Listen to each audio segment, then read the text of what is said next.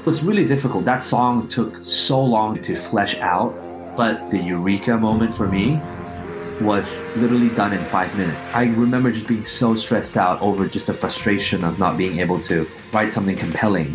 And then I looked at my watch and I realized I had 5 minutes left before I had to pick someone up from the airport. And that pressure sort of laser focused me into just finishing it somehow. It's so hard to explain because the musicians and artists talk about being in the flow, and that flow bit me so hard that 5 minutes disappeared and the song finished. I couldn't explain it.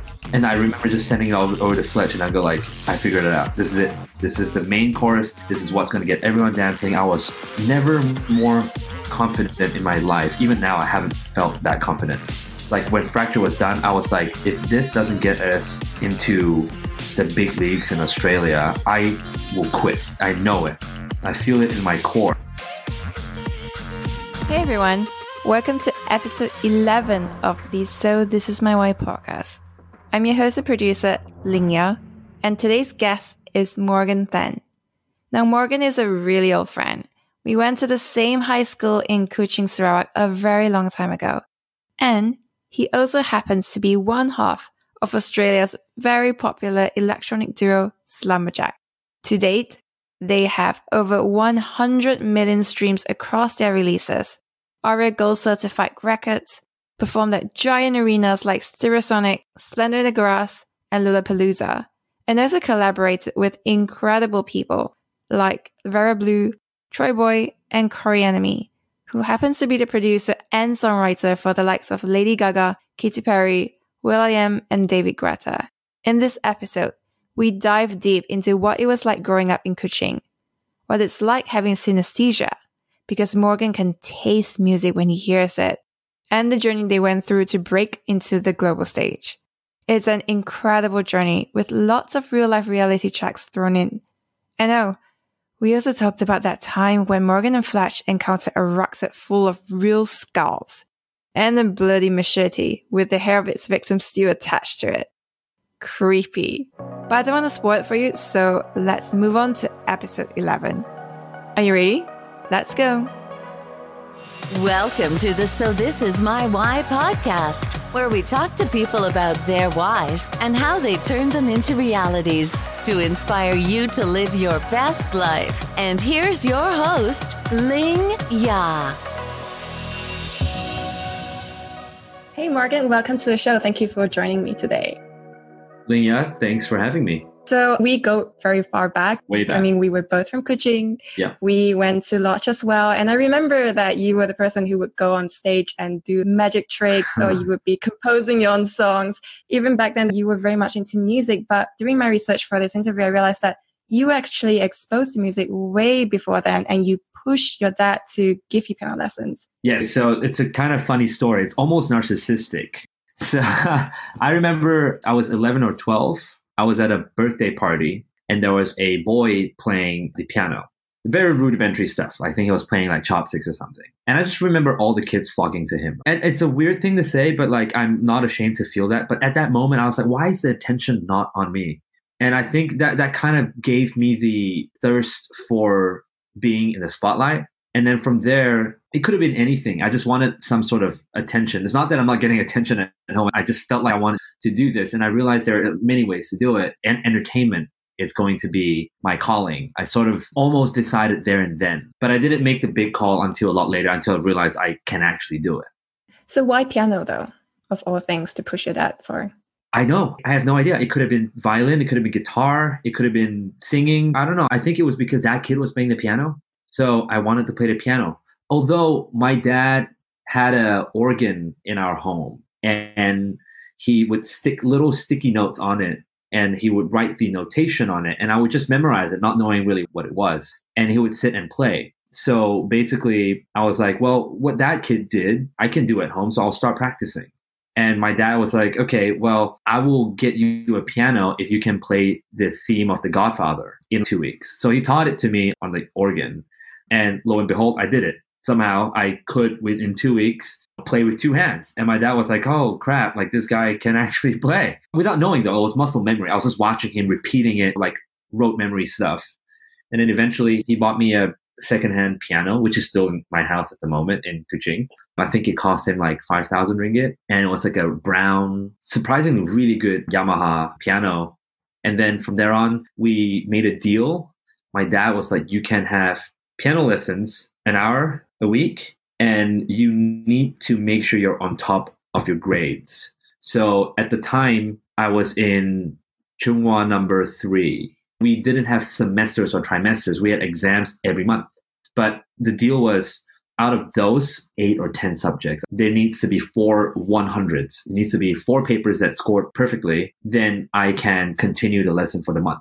And that was a time where I only got 3. So he actually canceled my classes for the month. So for me, I'm like, what the hell? Like, are you serious? It's like, yeah, like we made a deal. You got to stick to your word. So I studied really hard the next month and I got 5 more. So it's almost like a trade between my dad was like academic and art. So you got to uphold both.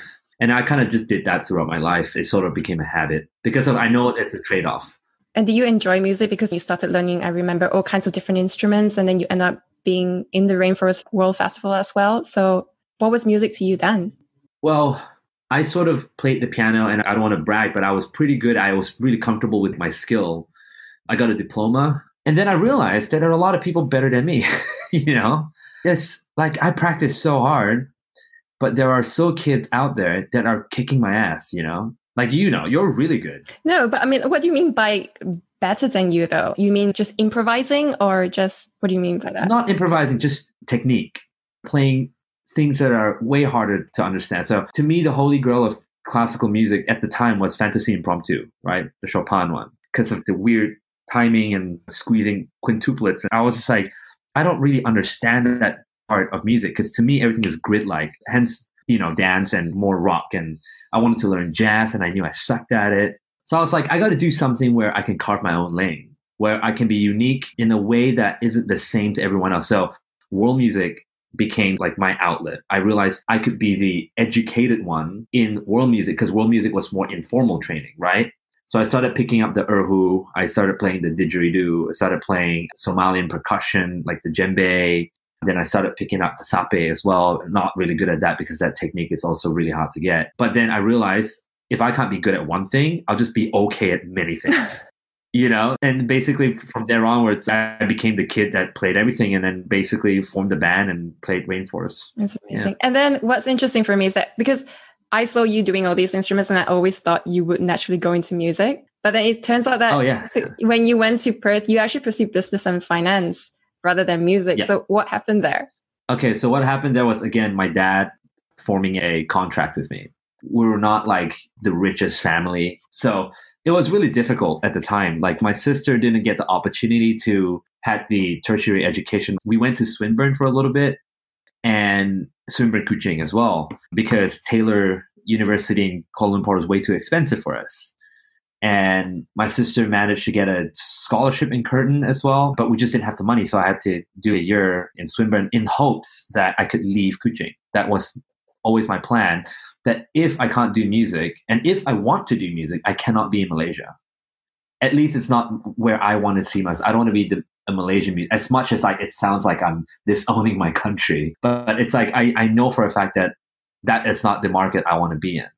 I want to be in the mainstream westernized media. That's where I kind of uphold myself to. So I knew that you have to be good at the stuff that your music that you're writing. You got to be presentable and image and everything. I just knew step one was to get out first. So the way to get out was a scholarship, because we couldn't afford it. Eventually, I got it. So that almost helped financially with leaving Malaysia. So the option was London or Australia. And I chose Australia because it was closer to home. And just in case, quote unquote, when shit hits the fan, I can always go back to Malaysia. And then I just somehow chose Perth because I thought it would be a huge cultural shock to me if I went to Sydney. And I knew that I should ease myself into new cultures a step at a time. So I went to 2 years in University of Western Australia to pursue a triple major in economics, finance, and commerce. And yeah, that was the story of how that happened. And that gave me my permanent residency. Without that piece of paper, I had to leave the country. I had to graduate. So that's interesting that you had this plan that you wanted to do music, but first you had to get out. But then I heard you say in another interview that you were at one point determined to be the best accountant. You were almost going to give up on music. So what happened then? I realized the reality of life when I moved to Perth. So I remember the first day getting to Perth, I was like, shit, like this is so different than what I thought. I don't know why. I just thought the second I touched down into a Western country, I'm seeing Hollywood, but it wasn't Hollywood. It was Perth. I'm staying in the shitty dorm. The realization crashed into me and I realized I had no piano there. I couldn't afford to buy musical instruments. And I was like, why did I learn the piano? I can't even ship that around. So every new place I got to buy a new one. Then it was like, oh, well, what am I going to do? How did I end up doing music? It's because I was good at it. So maybe if I could be really good at accounting or being a financial advisor, I might actually love it. So it's the other way around, like not finding my passion first, but developing the skill set to then produce a passion, quote unquote. But I had a friend at the time, his name is Trevor, and he lives in Perth. I'm so grateful for him. He lent me long term his Taylor guitar. And he just go, dude, take this, man. I had 2 guitars in Kuching and they were so bad. I bought the cheapest one because we couldn't afford it too. But he's like, dude, just take this. I don't want you to ever quit music. At least don't think about it. Do it as a hobby first. And then another friend lent me his keyboard. So it wasn't a piano, but it was a keyboard. And then from there on, they sort of kept that almost dying fire alive for about 2 years. And I think you went to the department store and you bought like Logitech Express and you started experimenting as well. I was like, okay, I can't play music. So the idea was to pretend I was good. So when I was recording, I needed somewhere to edit my work, kind of like Photoshop for models. And I realized quickly, I was like, wait, this is just what recording is. This is basically music production. So from there on, it kind of piqued my interest. I went from Logic to Reason, and then I bought Ableton. And I still use Ableton, and that's my primary audio software of choice. And I think at that time you were playing at weddings and like the Llama Bar, and then you got an EY internship as well, which you turned down. It was EY, KPMG. I got one at JP Morgan too, and then a potential offer at Bloomberg in Singapore. Because it's like a thing for the third years, your graduating unit, when you top it, you get an summer internship position, and then you finish that and you go straight into a full-time employment. But then I thought to myself, I already had my permanent residency at the time. The CPA gave me some points. I'm not officially a CPA yet because I didn't take the papers. And I realized I could stay in this country. So I realized that the thing I could do now is start waitering or do some sort of odd job and try to nail this music thingy. And yeah, I called my dad. I told him I'm going to turn down this internship. And he was like, you are throwing your life away. I was like, no. Here's another contract for you. I was like, if I don't make money in music within a year, I'll go back to banking. I'll go back to the corporate world. So my dad goes, okay, fine, deal. And I was like, right. I mean, you still have to be a filial Asian kid, right? Within 8 months, we got our first radio play. And then from there on, we started touring. And then label deals started coming in. We had managers. And I was like, holy shit, like I haven't looked back since. Yeah. But before that, I think the genesis of Slumberjack was really at this thing called the Limelight DJ competition in 2012. So you won it and Fletcher won it the year before. And how do you even end up in this DJ competition that is so far from playing the piano? So my girlfriend at the time, we were living together as students in UWA. I was still mangling around, making really shitty beats. I just went to like a music store on a weekend and she came with me. And she saw flyers. It's like a side DJ competition for the main festival. It's called Stereosonic. And Calvin Harris and Tiesto and all the biggest names were playing. And the winner of this competition gets to open the festival. So my girlfriend at the time was like, why not you just try it? Like, here's the flyer, try it. I was like, okay. And I had no idea what DJing really was, and I didn't have the tools. So I had to kind of MacGyver my own thing. I just bought a couple of small little buttons and controllers, and instead of an 88 key piano, I can only afford a 25 key. So that was one hand, I was playing like lead melodies, and left hand, I was playing chords on pads, and I was playing drums, and I was looping things. I created a 35-minute set, and I practiced day in and day out. And I remember my girlfriend also at the time was helping me study for the exam I had to ace to get my permanent residency and my internship. So I had 2 things I wanted to gun, and that was like super hard. That was difficult 6 months there. Eventually, I joined the competition, and I remember I got there late, and because I was the 3rd slot, 3 hours in, and I remember going to the 2nd floor, and I looked down to the DJ that was playing, and I realized I'm doing something completely different from everybody else. And that's where I panicked. But then I had to do it anyway, and I impressed the judges and eventually won it. It was crazy. I didn't think I was going to win. So what happened after that? Because you didn't meet Fletcher then, you met him in the 2012 Perth Dance Music Awards, right? And you were sussing each other out. So what was that like? Yeah, it was hilarious because the guy who actually ran the competition introduced us to each other. He was like, Morgs, get here. Like, I want to introduce you to last year's winner. His name is Fletcher. I shook his hand and we kind of like threw some jokes. I was like, oh, like I took your crown. And he's like, nah, man, I've been doing this longer than you. And it just became a joke. And because of that, we took a photo that was really funny. It's still a pretty iconic photo. We took it in front of like an event billboard type thing with all the brands and icons and logos in the back on the red carpet. From there, we thought it was nothing, got each other's numbers.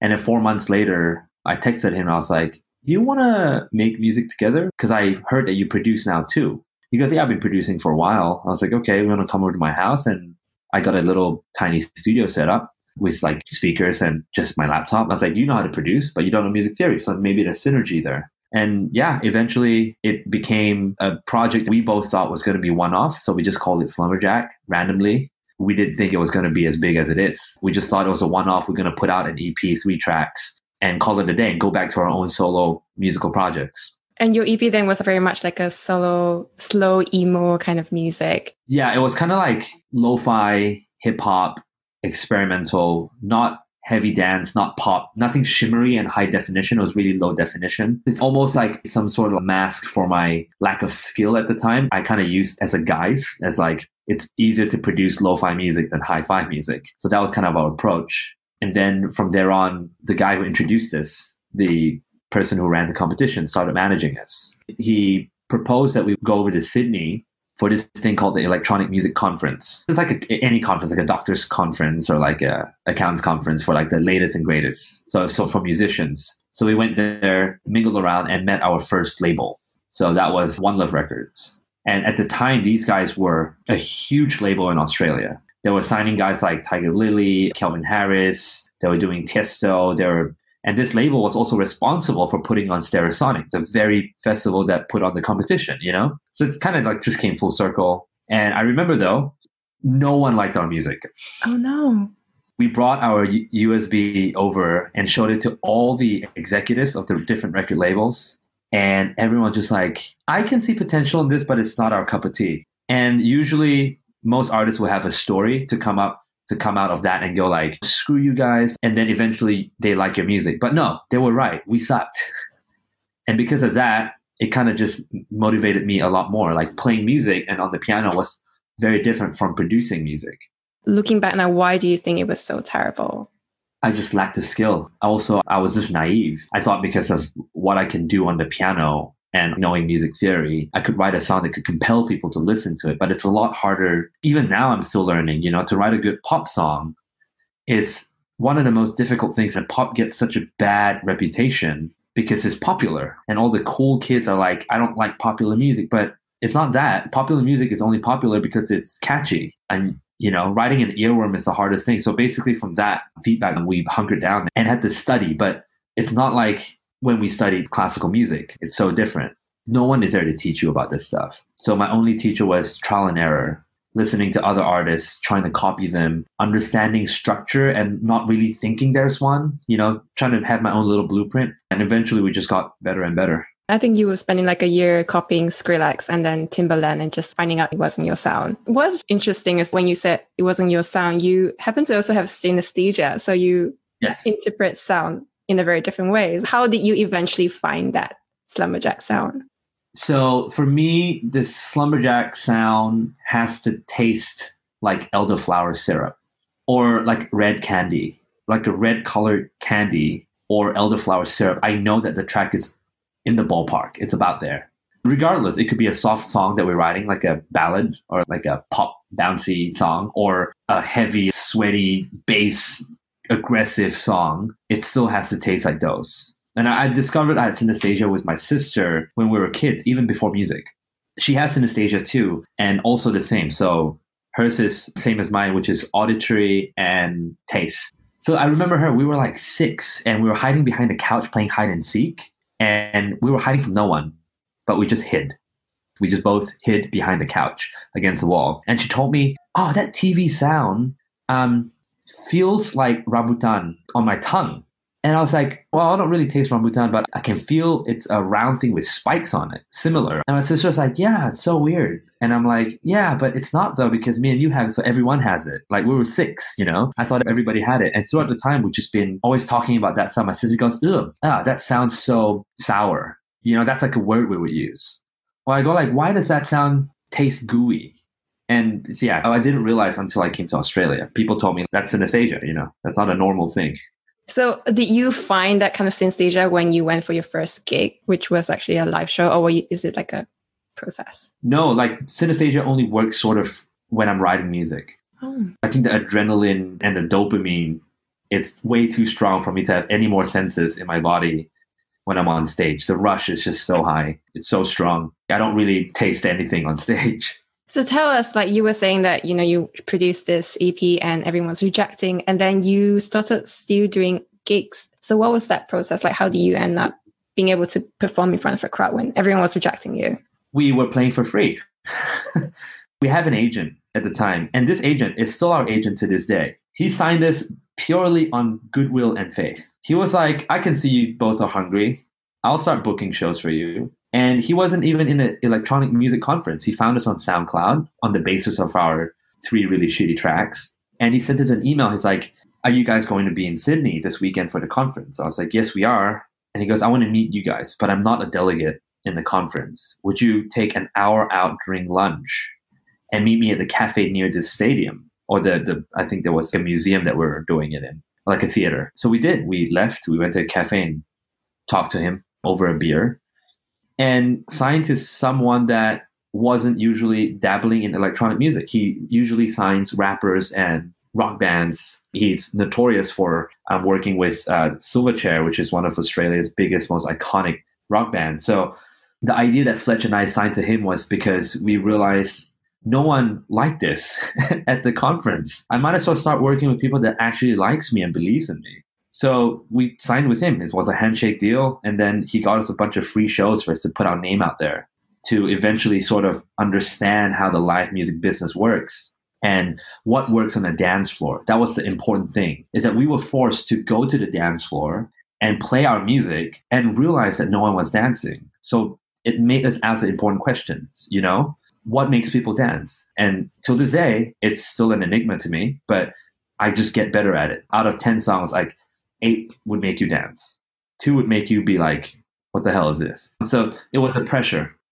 And it's not common to start off with live shows. Normally you would DJ and then transition to live shows. Live, yeah. So we started live first because we were like, people are going to appreciate us more. It's way cooler because at the time, Disclosure was huge and they're still big now. We kind of modeled our live show after them with the little money we had. So we bought miniature keyboards that could fit into a massive backpack because we don't have roadies, no money for that. No money for big keyboard because you have a big keyboard when you fly around the country, you have to pay for luggage and, you know, oversized baggage and stuff like that. And we were just poor kids. It was just like, we want to have a live show, so we'll buy shitty secondhand equipment and try to perform it. And I think our first paid gig was $300. This was probably 3-4 weeks after we signed. The second we signed, we're doing like a show a week, 2 shows a week, and then 3. And then eventually like, okay, first paid gig, they're like $300. I was like, holy shit, this is way more than I've ever seen come in a single check, you know? Because I was working for $21 an hour. I'm about to get $150 in an hour. And Fletch and I are like, we need to up our game. We need to start playing live, like even more. And we thought $300 was a lot. So we started buying more stuff and realized the $300 disappeared like that again. And then we realized like, okay, this is silly. Let's sell the equipment and be financially smart now. We're both business students. We should know this. This is how you run a business. Let's not be, you know, reckless rock stars, quote unquote again, and manage our money well. So DJing was the cheaper option and also easier. And at the time when you're not big enough, the fans don't care, you know? So we just had to learn DJing from the ground up. And before 2014, when you released Felon, which kind of changed your fortunes, you actually met this person called Mr. Carmack, who helped you to define your Slumberjack sound. He basically was the seed. There was like a point in Slumberjack history that I could see was really clear. So it was 2014. Mr. Carmack was touring the world. And one of the benefits of being in Perth is that at the time, there wasn't a lot of producers. So when Mr. Carmack's in town from LA, he wanted a place where he can work on music, to hang out, smoke weed. It's legal in LA. And he basically hit up a bunch of SoundCloud people. And one of my friends from Die High Records, it's a defunct label now, was like, Mr. Carmack is coming to Perth and he wants to hang out. Can we all hang out at your house? And I was really lucky at the time because I was with a couple of friends and we all pulled in together to sort of have like this really amazing penthouse, but for measly money. 5 of us living together. So 2 couples and a single girl. And we managed to get a penthouse. And I converted the theater room into a music room because the other guy who lived with me also enjoyed music. So Mr. Carmack came around and I showed him a demo version of Felon. It was terrible. And so he sat down, he goes like, okay, here's what I will do. I'll show you what I'll do. I hope you're a fast learner because this is just how I work. And he showed me a bunch of technique, basically stripping everything I knew about music theory and production that I've learned on YouTube. This guy basically told me to trust my instincts. I just need to up my level. My technicality was wrong, but my vision was correct. So we kept working on that until 4 a.m. I remember we had Famous Amos cookies and warm milk, because he was so stoned, and then he got the munchies, so he started eating. And then he left back to his hotel at 5 a.m. And then Fletcher came to look at the project again, and then was like, this is something. This is something that we need to capitalize on, what we learned today. And yeah, we took that lesson, literally like a 2-3 hour crash course that defined our sound. So we put out Felon. We uploaded on Triple J Unearthed, which is Australia's, one of Australia's largest indie stations. And they played it on air. And I was so shocked. I remember I was driving on a highway when I heard it and I had to pull aside. I was like, what? This is a prank. I thought my Bluetooth was on my phone. I thought the aux was in, but no, the presenter announced this. And then other DJs in Australia started tweeting about us and started talking about us. And another guy actually said on air that he had to stop his car, pull over and go like, what is this, crazy music that these kids are putting out? And eventually Skrillex started playing it and the same song, and Madeon, just a bunch of DJs started emulating the sound and playing it in their live shows across the world. And that's when I realized like, okay, I don't have to be an accountant. Thank you. So what's really interesting for me is that your first EP went out and it was like, it got 3,000 plays, and you've said, the Felon really got a lot of traction and there were over 50,000 plays. Was it really because of just the music and approach that you guys took? Would you contribute that to the success? I think it was radio. Radio support was important. And also, I guess in some ways the grassroots underground support was really important too. SoundCloud really helped us a lot. SoundCloud made it so easy to share your music everywhere else. And at the time, it was not Spotify. There was no Apple Music. You just sent a link. You literally could make music right now, finish it, upload it, and be published technically. So from there, we got this underground fan base of just kids, like in Perth, in Sydney, and America. And yeah, it attributed to a lot of that. So like radio would listen to our music and go like, okay, so they have a little small cult following. So there must be something there, like a validation from a small group of people. So there has to be something going on there. And also kind of gave me the direction. It made me feel like I'm doing something right. And after you got all that, did you feel like you knew where you wanted to go? No, I still have no idea. I kind of firmly believe in like taking it a step at a time now. I sort of have a plan. I believe in planning for the future, but living in a moment. Paradoxical, I know. How do you leverage on the success of Felon then? Because after that, towards the end, you were appearing constantly on Triple J. You were getting 2.5 million plays on SoundCloud. You were really, really getting a lot of traction. The capitalization was basically just keep writing good music. And it's also like a double-edged sword, When you have a song that successful, your next project could cripple you, like mentally as a musician, because you are under this pressure now. But we didn't feel it at the time because social media was kind of crazy at the time, but it's not as rampant as it is now. We're not really looking into validation. We're still kids that just got a radio play, right? And at the time, before Felon was even out, we've already worked on a couple of projects based on the same techniques that we've learned. So then we just start putting them out. And people go like, wow, these guys are consistent. So we'll start supporting them, and words just keep spreading and spreading and spreading. So then you build on that. And then I think the next big milestone for you guys was in 2017, where you released Fracture and you picked on ARIA charts. So what was the process like creating that, and how was that different from your first one? That was different because we started working with Vera Blue, and we also worked with Allies. We jumped in the studio together as well. It was really difficult. That song took so long to flesh out, but the eureka moment for me was literally done in 5 minutes. I remember just being so stressed out over just the frustration of not being able to write something compelling. And then I looked at my watch and I realized I had 5 minutes left before I had to pick someone up from the airport. And that pressure sort of laser focused me into just finishing it somehow. It's so hard to explain because musicians and artists talk about being in the flow, and that flow bit me so hard that 5 minutes disappeared and the song finished. I couldn't explain it. And I remember just sending it over to Fletch, and I go like, I figured it out. This is it. This is the main chorus. This is what's going to get everyone dancing. I was never more confident in my life. Even now, I haven't felt that confident. Like when Fracture was done, I was like, if this doesn't get us into the big leagues in Australia, I will quit. I know it. I feel it in my core. So I picked up my friends at the airport and then worked on it for a couple more just to tweak it. And yeah, when that EP came out, festival slots started rolling in. We were playing festivals every week. We were so exhausted.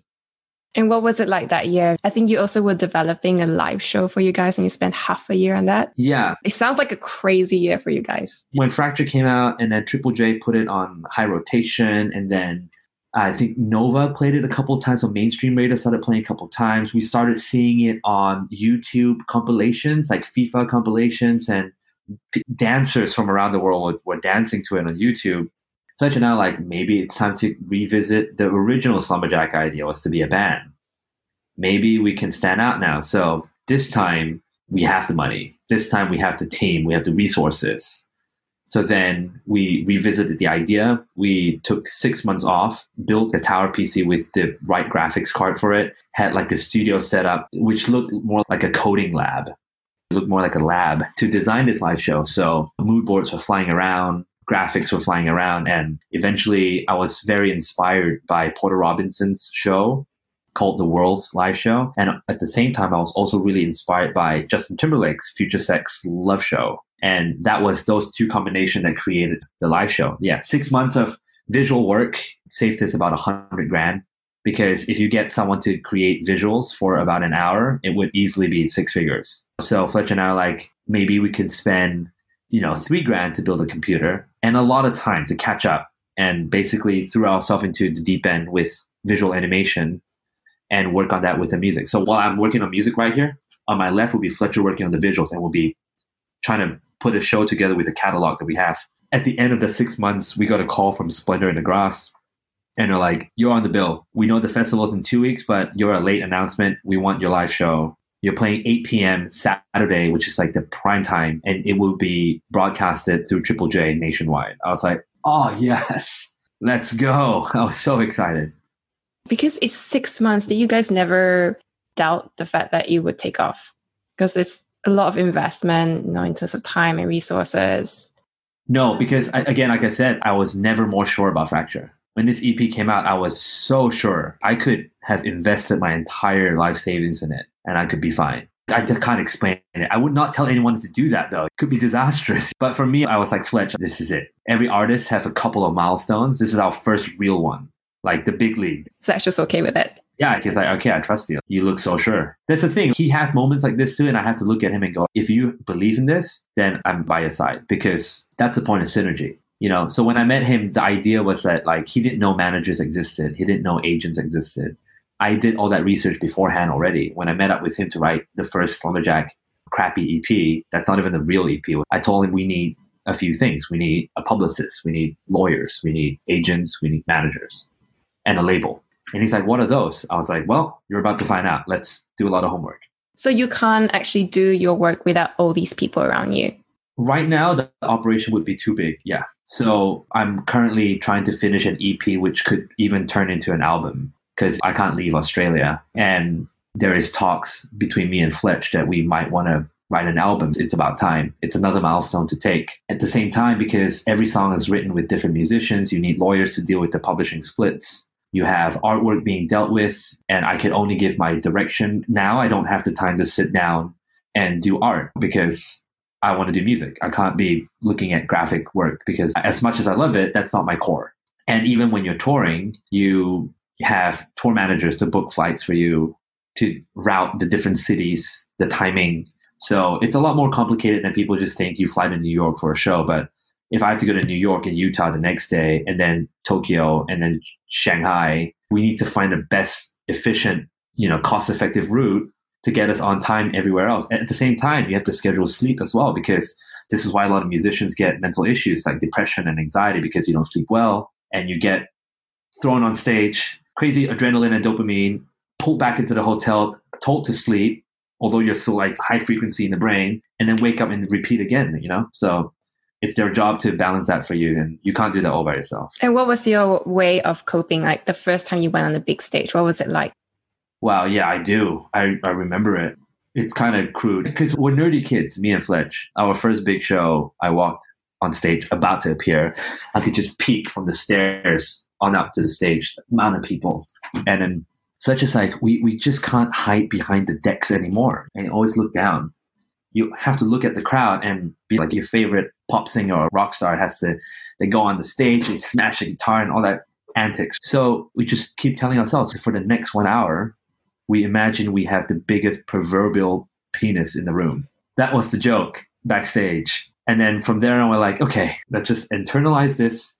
In the next hour, I am basically, I don't know, like David Bowie or freaking Freddie Mercury or Diplo or Skrillex, anyone in our scene. And we kind of just, that feeling went from fear and stage fright and anxiety to confidence, and then eventually just fun. It just became so much fun to give love to the crowd and then receive it, And was it difficult to tap into that Freddie Mercury in you? Very difficult. I mean, look at us. When we're playing classical music, everyone's keeping quiet. You hardly look at the crowd. You look at the keys. At first, my trick was to imagine everyone was in their underwear. So then I laugh at them. And then I imagine them all being drunk anyway. So anything I say and do will be received with an applause because I know how drunk people are. It's quite kind of funny. So I just assumed that. And then eventually that just became straight confidence. I can go from, like, besides the recent show now, on the peak of our tour before COVID, I could go from the hotel into the car, super calm, walk on stage 5 minutes before the show to thousands of people and not break a sweat. I could just turn. I remember just going like, okay, I'm so tired. I had 5 hours sleep. And then, all right, give me the mic. And then Slumberjack logo comes on. I know the cue and everyone's just cheering. And I walk on stage and I just change into a different person. And what was the schedule like for you at the time? It was hectic. Holy crap. When we did that Splendor in the Grass 2017 tour, we basically did a sold-out national tour into Splendor in the Grass, straight to Chicago the second we were done. We had one night, flew to Chicago, did Lollapalooza, did not sleep, had to take the next flight out to Los Angeles, drive like 6 hours to Fontana and play at Hard Summer, and then fly back to Australia again for another show. And then that almost continued, not in that intense 3 days, but every week we were in a new country. Like we're touring China, we played Bali, we did Singapore it was just so, I can't even remember. I can pull up our calendar and I'll be like, I don't remember that city. It became such a blur. It was really difficult. And I just remember lack of sleep, constantly being tired. And then you stop writing music because you're so tired. And that's where I realized, like, we can't tour that much. We got to have cycles. But this is a good time for me. COVID is great. So it's like a forced break. So you guys were performing with Vera Blue and Troy Boy. So those were huge and clearly caught up with you. So is that why in 2018 you guys realized that you were just struggling to create something new and you had to take a break? Yeah, the idea that kind of spawned like the Sarawak EP. We were touring so much that I wouldn't say I was like clinically diagnosed with depression, but I was musically depressed. I felt like we were only touring and I wasn't writing the best music. I wasn't proud. I was writing music that was catering to the crowd. I knew what people liked already. At that time, I had the experience to know what to write. And also the music industry kind of felt stagnant at the time. And there was just a lot of recycled sounds. Like dance music became, again, it went into another dark ages where everyone's making the same shit. I was like, this is so boring. And I also blamed myself for not being able to innovate. I wasn't what the monks call the beginner mind. I wasn't looking at music with like a fresh eyes. I wasn't doing Felon. Felon opened my eyes, right? And then this became my normal. Fracture opened it again. And then it just stayed stagnant because we started touring so much off the success of Fracture. We were on a tour bus for 3 months. I lived in a bus for 3 months and then another one for 2 more months, flying around a lot. And then eventually I told Fletcher, we need to just go, like leave LA. This is too much. Like if we want to keep doing this long term, I can now see why rock stars go to drugs to go to sleep because they can't, because they're so stressed and anxious about the next piece of art they're going to do. Because most musicians and artists judge themselves off their latest work only. Like you're only as good as your last work. Like at this moment, no one cares about Fracture. I'm only as good as my last EP, you know? So that stress is constantly there. So we realized we had to go back. I just want to go back to Kuching again and sort of reconnect with why I did music in the first place. Kind of find my gratefulness in what I have. I was living in Hollywood, but I didn't feel Hollywood. Almost like a waking up call. All my life, I wanted to leave Kuching to go to Hollywood. And then when I was there, I wanted to go to Kuching. Like, what the hell is going on? And what was it like going to Sarawak? Because you talked about the idea of identity, which I really resonated with. I mean, like we both come from a really small town. Our whole lives, we just want to get out. But then you actually went back. And what was that experience like? And the experience was kind of like, it's conflicting, right? It's so conflicting because, like you said, I almost hated it when I was younger. I always looked at it like, why me, man? Like, why am I born in this? At the time, I called it a shithole, but it made us who we are, right? If I was born in the Hamptons, I probably would be a very different person. But I was like, why put talented people in Kuching just to watch it die? And almost like at that moment as well, like I wasn't religious as well. I was like, this is why there's no God. I was like, who would be so sick as to put like talented people? There's a lot of talented musicians in Kuching and are still stuck in Kuching, you know? But this time going back, I kind of used it as a utility to reconnect with myself as a kid, to realize how good I have it. I remember sitting in my old bedroom where I was trying to, play didgeridoos and like play the erhu. And I realized I sat in the same chair that my parents had never threw out. And I just meditated there on a little bit. I just sat there and realized like, I still like music. I still love it. We were touring so much that it felt more like a job than a passion. It kind of turned into that. And going to Kuching made me realize I've worked my entire life for this. This is just a reality. I just got to get good at it and manage the expectation a little bit better and take care of myself. So started like eating better, sleeping better, meditating, drinking more water, exercising, reading, like, self-care stuff that you see on Instagram so much that I used to loathe. And I realized like, you know what? Fine, I'll do it. And then it kind of helped. And then that's where Sarawak was written. We went there for 8 days. Do you have a vision in terms of why you were going there? Like, I'm going to be there for 8 days. This is what we're going to be doing.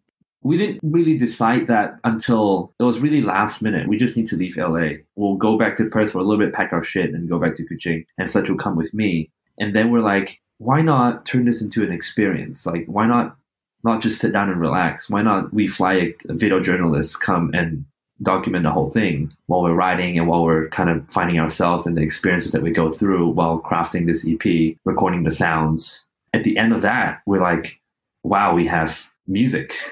So that became the Sarawak EP. Went through different names, but we decided to call it what it is. We wrote this in Sarawak, so Sarawak EP. And I think Sarawak EP also because you collect like the sonic impulse from Fairy Cave to use. Yeah. So the Fairy Caves, we pop a balloon in the cave. It's called an impulse response. So we got a mic that was capable of measuring the milliseconds of reverberation. So the second it pops and the second time you hear it, which is the reflection. And not just the time, but the texture of it. And you can import that into a computer and reverse engineer that. So then I can now record every sound in a virtual Fairy Cave. Also, the song we have with Ikali called Closure, that had the gamelans and the gongs in it, in the longhouse. in the beginning and the end, and that almost inspired the melody. We sort of heard that melody there. Just a bunch of percussions are just peppered throughout the EP. We didn't really sample the sape. We did, and as much as I like it, a lot of people tell me this, and I know this might piss a lot of Kuching people off, or Sarawakans, but sape there's nothing I can do about it. I can't put it in an electronic track. It's a beautiful instrument, and I think it should stay that way. It should stay as an acoustic, haunting lute and not be bastardized and butchered into an electronic track. A lot of people ask me to do it, and I refuse. I tried, and it doesn't sound pleasant. It does both genres and instruments a disservice. Some people or music are just not meant to intermingle. So I kind of had that executive decision they made for the world by myself. Is it the first time that these kind of unique sounds were actually heard on the world stage?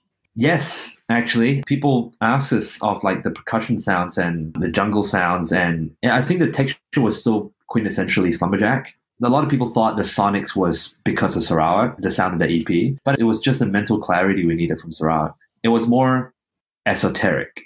It wasn't very literal. But a lot of people thought we went there, got the instruments, got musicians, but we had to explain to them it wasn't. We needed to get out.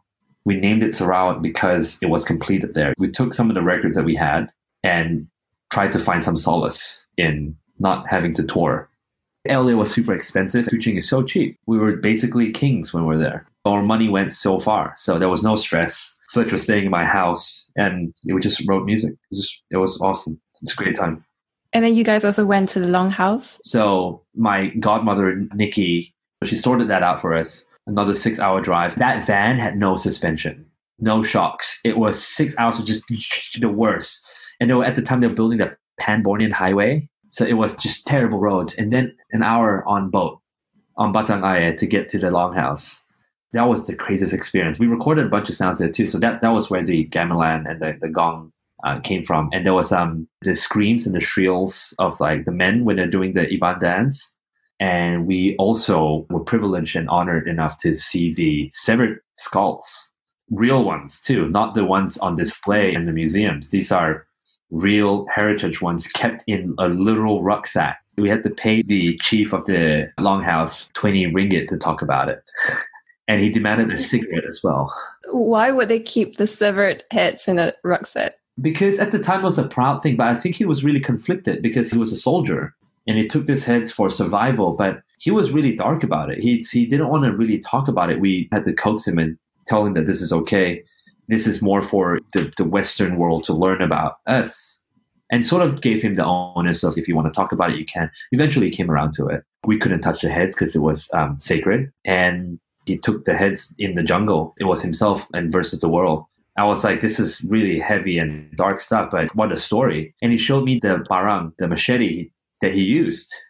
Oh, wow. And there was blood stains on it, really old, like decades old, super dirty. I didn't want to touch it too. They attached the hairs of the victims at the end of the barang. It's apparently to respect the dead as well. Like, you were enemies in war, but then you should respect that, and they can protect your future too. It's kind of like this weird, some sort of relationship they have with the dead and their enemies. That like, I've taken your life now, you protect me and I'll protect you. And because at the time they're very spiritual. Perhaps we should clarify as well that not every Sarawakian is like this. Yeah, I know. When I tell these stories to people, they go like, really? That's your family? I was like, no. I was like, it's just because we live in a very eclectic place. Sarawak is very eclectic. You have the rich kids, and then you have the tribal kids, and everything in between.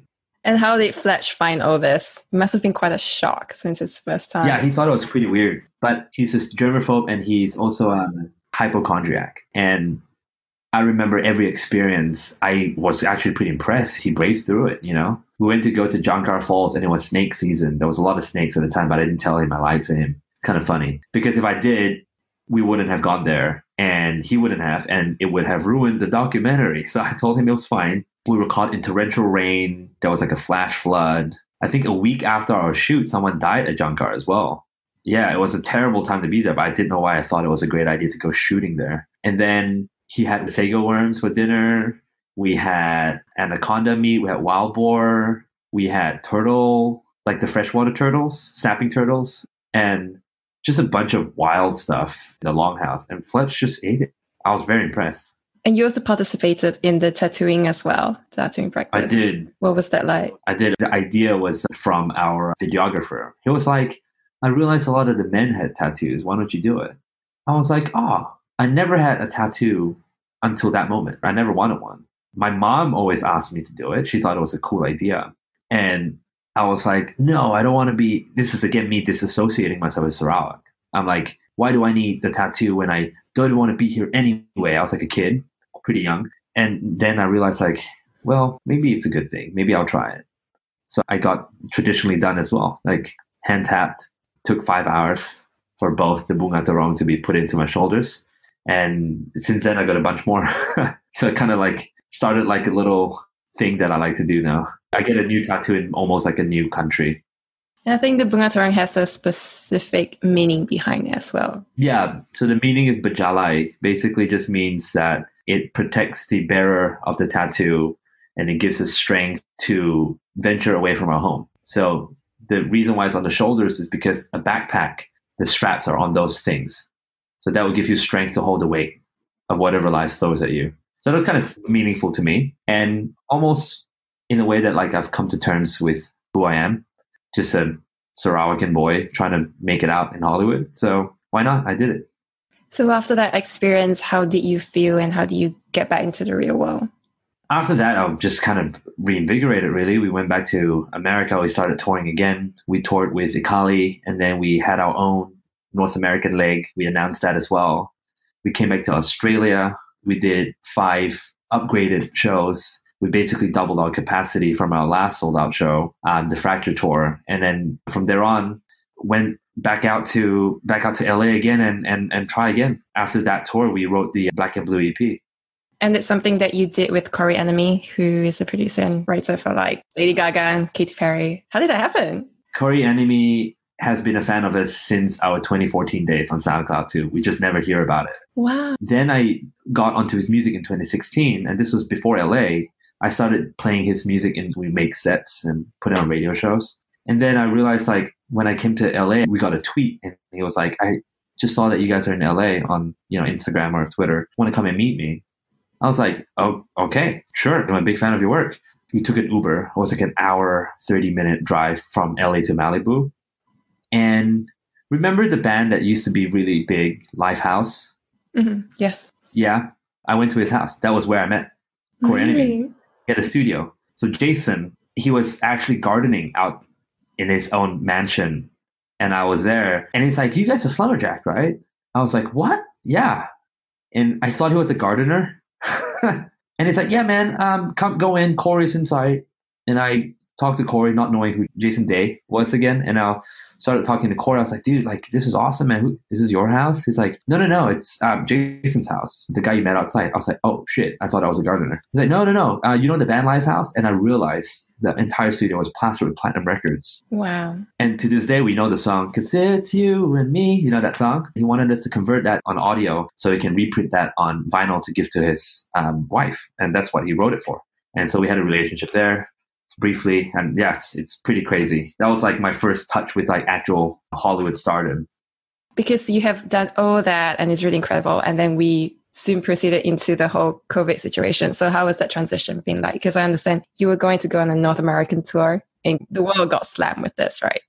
At first, it was kind of a shock. I was like, shit, like, I don't know when we're going to recover from this. And then I realized it's kind of like a blessing in disguise. I thought I was stuck in Australia, but I'm really lucky to be here because we had our first post-COVID show last weekend in Perth. And we're pretty good with our finances too. So I wasn't really worried about, not playing shows, not having money. But right now, I kind of feel like this is like a forced vacation for me. I get to live my life as a normal person. I couldn't really have like a relationship with girls, or like my girlfriend at the time we had to break up after 7 years because the touring got to us. So basically, like, now it sort of gives me like a chance to sort of glimpse at life like a normal person again. I was so nomadic. I couldn't form deep, meaningful relationships with people because I would see someone for 2 days and then I'm off. I'll see someone in New York and then I'm going to Shanghai and I'm in Singapore. Like, went as a Zan. So now it kind of gives me like the chance to sort of meet people again and actually connect with my friends and family and call them, have time, have a routine. And now again, after 4 months, I think, in quarantine, I'm starting to feel like the kid who just wanted to write music again. So I'm really ready for the next chapter. And I think the next chapter could be an album. And I'm really excited for that. Do you feel that COVID's impact will have a permanent influence over what you're going to be doing, just in terms of perhaps relationships and otherwise? Well, I think so. As scary as it sounds, I think so. But what can we do? I think the best skill anybody can have is adaptability and survive. And then from there, you can thrive. So I tend not to think about the future too much now, but we have safety measurements in place. I mean, worst comes to worst, right? My dad could be right. I could just go back to doing banking, But, I had a good run for music. But at the same time, things could look better. I'm obviously hopeful for a vaccine. And if I can write an album that's compelling enough, it could launch 2021 into a better year. So this is almost like a good meditative year for me. You talked about an album. So how do you find like producing music with Fletch while in quarantine? Is it very different from how you were doing it before? No, actually, so we don't live together in Perth, which I think was the key to reconnecting with our past beginner's mind. When we started touring, we started living together, I guess, because we're flying together, same hotels. And then eventually, as we got more money and we got more prominence in the music industry, the only upgrade was we get 2 separate rooms, And then we moved in together so we could have more work. We could do more work. And then we've been living with each other for like 4 years now. And it's stressful. Like, we have a good relationship. We have a very healthy, balanced work ethic with each other. He understands there are certain personal things I want to do. When he takes vacation, I'm not like, hey man, I'm the one working here. It's unspoken, and I'm so grateful for that. But for Perth, we just like, you know what, maybe let's try living apart. It's kind of like breaking up with someone, isn't it? But it's not. It's just been a mature conversation. And we just meet up in a studio. So we got a studio in Perth, and that's where the Slumber headquarters is. So we go in probably like 4 to 5 times a week. And the rest of the time we work from home, because solo time is important too for what we consider true, meaningful, deep work to get in the flow. You can't have someone else in the room. You just need to be in solitude, insulated from the world. Not just creating music, but how are you keeping in touch with your fans? Because your work is very much about being in a crowd and creating that big crowd. We started streaming for, I think, the last 3 or 4 months. We started doing virtual festivals. We actually set up the live show, have like 5 or 6 cameras around, and then broadcast that to the world. I think it's like 10 or 12 since. So it's pretty good considering we've been in lockdown for 4 months. That's about 16 weeks. We've done 10, 1 every 2 weeks almost. So we're still keeping in touch. We have formed a Discord group and a private Facebook group for what we call the Slumberjack Sleepers, which is our fandom. And we talk to our fans there personally. People will upload stuff and go like, this is the artwork I made for you, Morgan and Fletch, and we'll comment on it and we'll give them some sort of like a life behind the curtains. Yeah, that's the demo submission stream that you guys were doing. Yeah, so musicians can also submit demo and let us listen to it, and we'll give them feedback. Also, they are the first ones to get the news. Like, hey guys, we're actually thinking about maybe writing an album. That's an idea we're toying. And everyone's like, oh my God. But they're the first ones to hear it. We want to kind of give back to them because they supported us in this time. So it's a great little thing that we have. And I wonder, for those who are very interested in doing what you guys are doing, like, if you had an advice for them, if they want to start today, what should they do? For budding musicians that want to break into the mainstream, like, it's really difficult. At first, I used to be a big proponent of follow your dreams, because to a lot of people who listen to this podcast would look at my trajectory, they would think Morgan followed his dreams, right? Because he played music in high school. He bartered with his dad to do music, and then he just kept doing music. But I think it is ever increasingly important to know that it's more complex than that. I could have been an accountant. I could have been a filmmaker.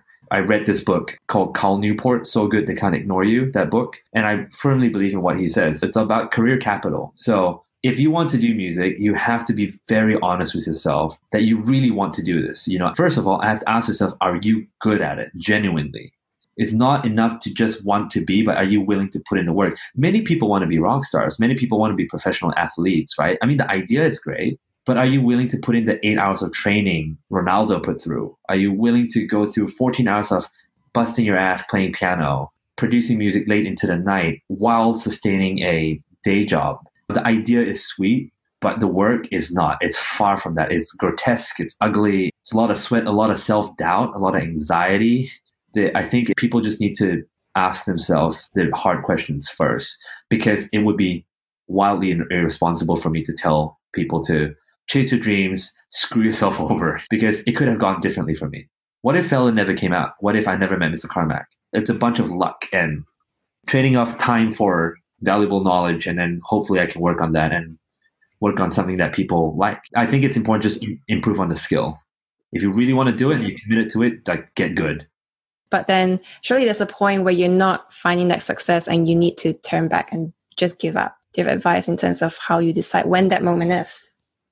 Well, I mean, it's hard because Fletch and I, we realized for the past 7 years, that moment is ever so clear all the time. You can just quit and have a normal routine in life. That seems very, very sweet for me right now. A lot of people go like, it's so good, man. You work for yourself. You stick it to the man. You're not part of the rat race. But then I look at them and I go, I want to be part of the rat race, man. How nice it is to wake up to have a routine and be home at 5 and at dinner at 6. And you have a family. You have people you can come home to. We don't have that. The point I'm trying to make is that it's good to check in with yourself.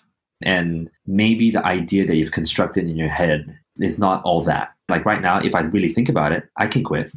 But I'm not going to really shed a tear about it. I just get good at the next stuff I'm doing. So it's really important. If you're not where you are, where you want to be now, then maybe it's time to reassess.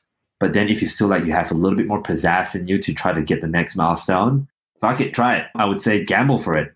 Because if you're responsible, you can always bounce back, you know? And for me, thank Christ, my dad made me do and finish and graduate. That is always my fallback. And so for those who know that they want to give this a shot, are there any practical steps that you would advise them to do in terms of like maybe lessons they should take or equipment they should buy?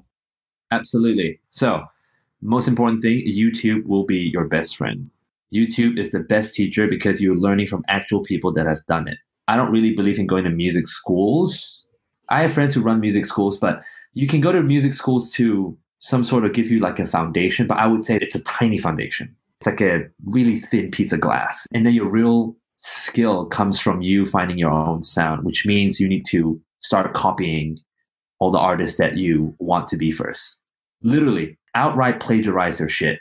And you find it's not possible because you always inject your own flavor. You're not a robot, you're a human. And from there, your skill would really start skyrocketing because you'll start asking the right questions while you're copying. Because when you're copying, you realize you can't sound like them. So then you ask the question like, why is my music not as loud, not as punchy? Why is my bass not as firm? You know, why is my synth lines not as epic? And these are the questions that are very important to ask yourself and not ask the teacher, because the teacher has his own flavor, right? The mentor, the school has their own syllabus, and music and art cannot be confined into a syllabus. I think it's important to just start now and don't procrastinate. Every waking hour that you have that are free, you need to put it to music now. Accumulate those 10,000 hours. That's what I'm saying. And is there any common misconception about what you do that you would like to clear? I think my parents still think, well, not anymore, but they used to just think I just press buttons on stage, not knowing that I write my own records. There's a big difference between touring DJs and electronic musicians than your club DJs. We don't play clubs. Club DJs have it's called a residency. You get like a contract for the next 6 months for a fee, and you do 4 or 5 hours every night in the same club, or 3-4 nights a week. But for me, ours is more fan-based work. I'm not like a jukebox. People come to see me to listen to my music. So for our live shows now, we play 90% original Slumberjack music now. And the final goal is to play 100% Slumberjack music. Because I want to be a band. I want to be known for my music and not, like, we're not DJs. We're only made to DJ because it was the only medium at the time to perform electronic music. And is there anyone you happen to look up to that you aspire to be? Oh, tons, you know. They went from idol to friends to colleagues to people we work with, collaborators, you know. There's Alice in Wonderland. from Australia. What's So Not is a good friend of ours. Skrillex, obviously, like we met him a couple times. He actually gave us the support on his blog years ago as well. And just like these guys, we look up to a lot. And actually, we started dabbling in the world of film. So doing game composition and, film composition, doing work on pro bono just to get our foot through the door. Hans Zimmer, Ramin Djawadi, who did the Westworld and Thrones. There's another guy called Brian Tyler, who's a composer for F1. He did Avengers, but he's also a DJ and electronic music producer. Yeah, he plays under the name Masonic. Yeah, but he's Brian Tyler. So it's crazy to see that. So I kind of I want to do that. But he's doing this for years. So it sounds very much like collaboration is something that's very, very important for you guys. So how do you normally make those connections? You either could cold email people and hopefully they've heard of you before, or you can meet them at a party. I think that's usually what happens with this, is that it's a small step at a time. As your music gets more popular, you get invited to more prominent parties, or you get to meet better people, and people kind of trust that we can benefit off each other. It's like synergy, that you have your fans and I have mine, and we can merge that and have bigger fandom and be more successful. So I think it's important to just write good music first. Other musicians need to hear your stuff and also like you, like your work, to be impressed with your work. And then your opportunities will be pretty abundant at that stage. And I normally close my interviews with 3 questions. So the first question is, do you think you found your why? I think I have, but I think I have multiple whys. Why I'm doing music is because I want to leave Earth when I die with a legacy. It's my form of a Horcrux. It's my immortality token. That is my why. I want to make sure that I am remembered. As narcissistic as it sounds, I feel like everybody wants to have an impact on the world. And I think this is my little contribution. Just good music, I hope. So that kind of ties into my second question, which is, what kind of legacy do you want to leave behind? Good music, great work ethic, and just a hardworking musician. Great art. What are the most important qualities you think people should have to succeed in your field? Being able to filter out what's not important and what really is. That's a skill to have. Also, the skill to be able to learn. I think we're not taught that enough in school. We're taught to study and remember stuff, but we're not taught the skill to learn. Like, how to learn is an important skill that people should have in any field that they want to be in, because true life starts after university. At the time, SPM, I thought that was the biggest thing, but it's not. If that stresses you out right now, you're listening, don't worry. Really, it's not really that big of a deal, because your life can get better. It's a C in biology doesn't mean you can't be a biologist. It just means you're not doing good in standardized biology. And what is the best way for people to connect with you and follow what Slumberjack is doing? Instagram at Slumberjack Music, and Twitter is just Slumberjack. And I'm sure if you Google Slumberjack dance music or just Slumberjack, you'll see us. Apart from the Canadian camping company, so annoying. But apart from them, we're the second one. Brilliant. Well, thank you so much, Morgan, for your time. Thank you. Thank you for having me. It was great. And that was the end of episode 11. The show notes can be found at sothisismywhy.com/11, which includes the transcripts and links to everything we just talked about. Let me know what you have learned by going to Apple Podcasts to leave a review and also subscribe. And also take a screenshot of today's episode on Instagram and tag me at sothisismywhy and Morgan at Slumberjack Music with the hashtag sothisismywhy. If you want to hang out, we also have a private Facebook group to keep the conversation going. And some of our previous podcast guests will also be showing up for a limited time to answer any of your burning questions. To join, just head over to Facebook and look for So This Is My Why.